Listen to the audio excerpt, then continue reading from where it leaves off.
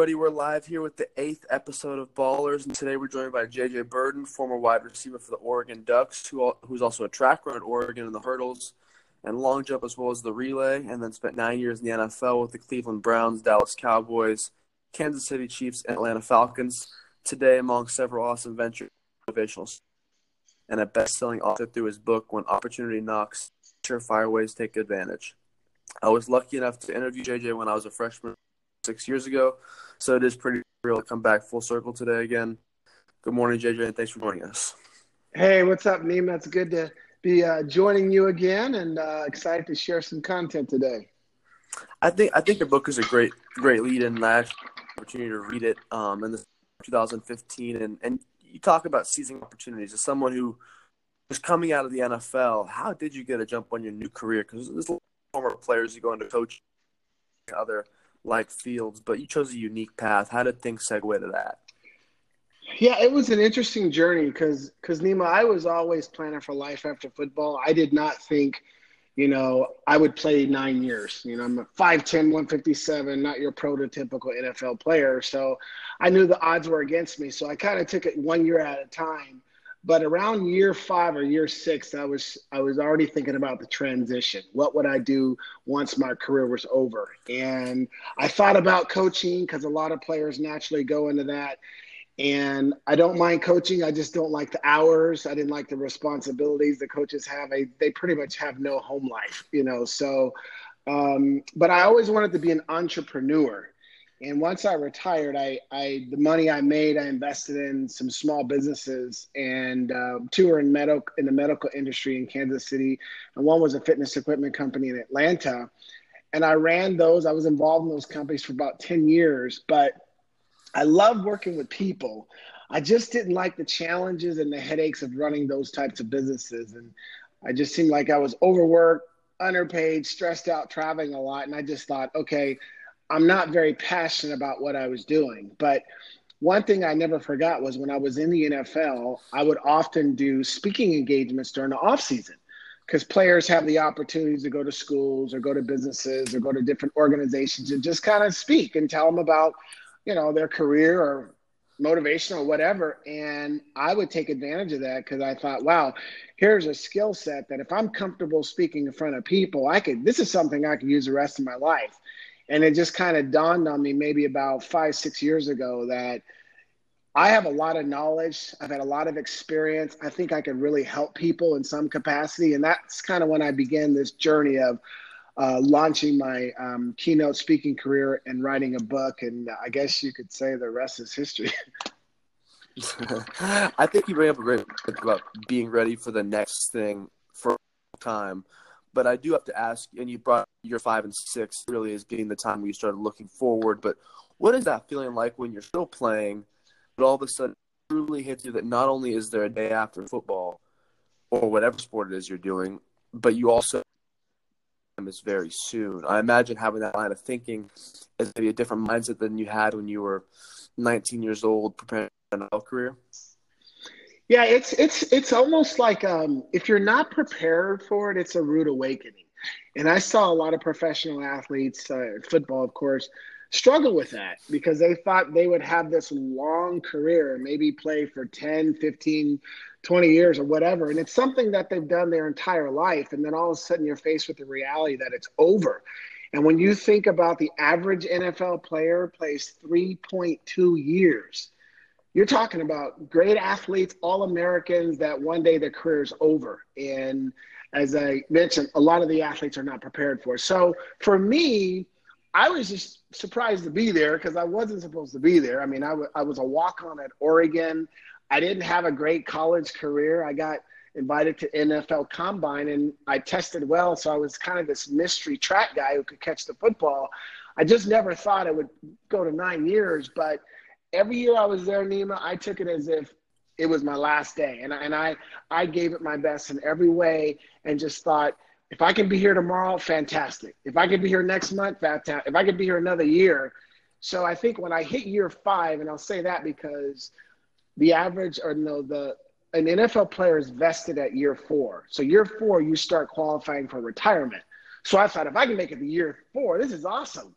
And then it was year 5, and I thought, okay, let's take it 1 year at a time. But I certainly started thinking about it because for me, my life wasn't all about football. Where there were some guys, they were groomed to play in the NFL. This is all they thought about, all they dreamed about.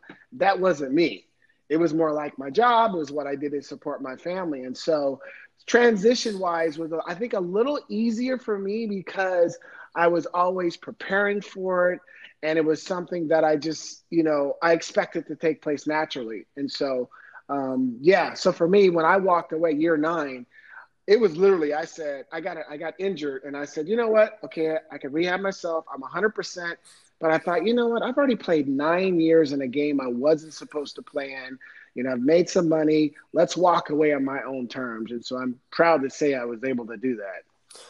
Do you think when you look at the combine today and guys coming out of college that there's maybe a percentage of players that's a little bit too big that have that arrogance that they're going to last in the league longer than that average? Because you see a lot of people who will suffer maybe one injury too many and they still keep trying to play, but at that point it's really a lost cause and then they don't really have a segue into something else. Do you think that there's too many people like that, and is there a solution?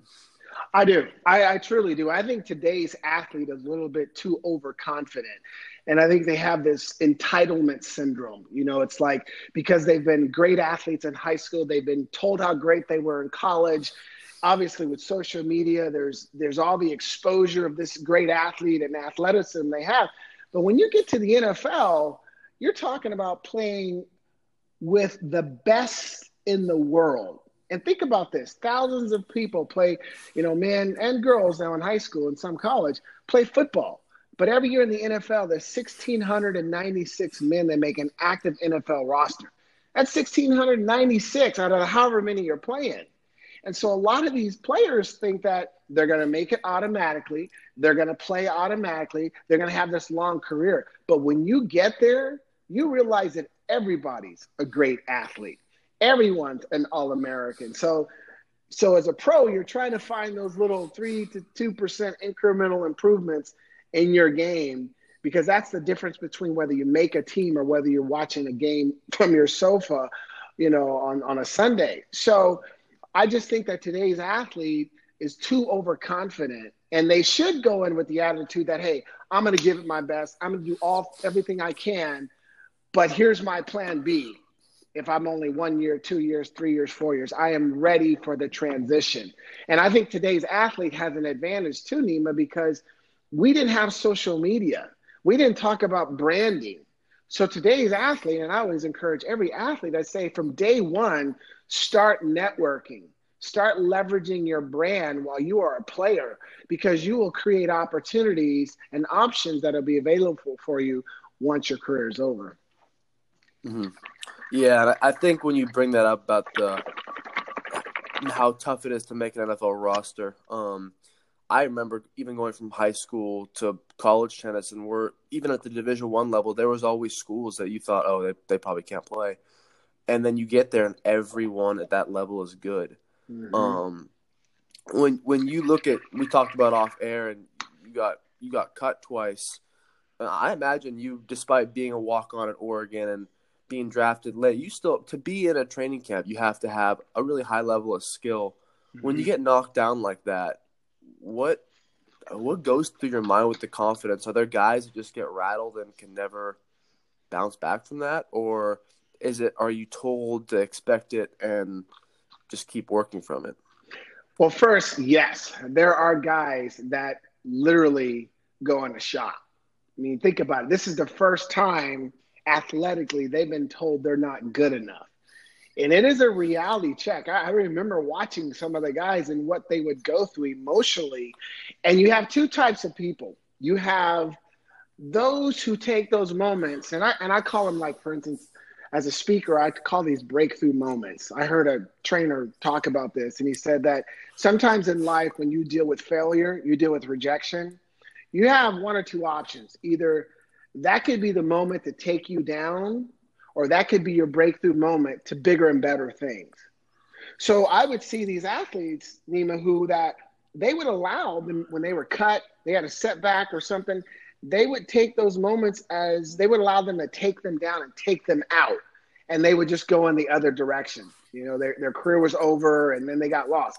Me, I saw it as an opportunity to take me to bigger and better things. So when I was cut by Cleveland and I went to work, then I got rejected by Dallas, I went to work because I knew I had the ability. I knew I could play. It was just a matter of being 100% healthy and getting the right opportunity. So those no's and that rejection made me hungrier. And I think part of that has to do with my makeup. I've always been the little guy. You know, from grade school to high school, I was always told you're too small, you don't belong. So I've always had that chip on my shoulder where I had to work harder than everyone else. And so when I was faced with rejection in the NFL, it made me stronger. It made me want it even more.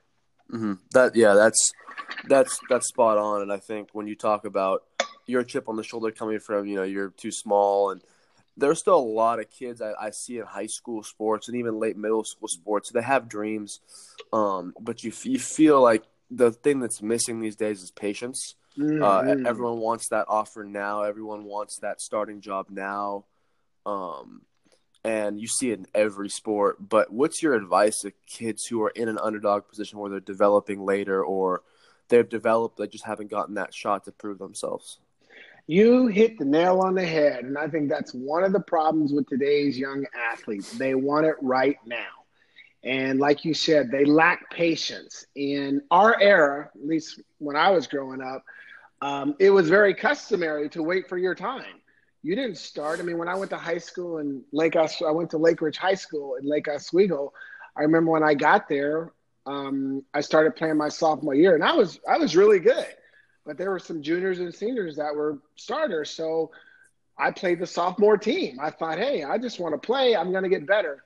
And then the next year I was a junior, and I should have been starting varsity, but there were two seniors. And so instead of getting upset about it, I just said, Coach, put me on JV because I'm just going to get better and better and wait for my shot. And then my senior year, I was the guy. Same thing at Oregon. I got to Oregon. I had to walk on. 2 years, I backed up two seniors, and I caught 3 balls one year. I caught 3 balls the next year. But I waited for my opportunity. But when I was waiting, Neiman, I was getting better.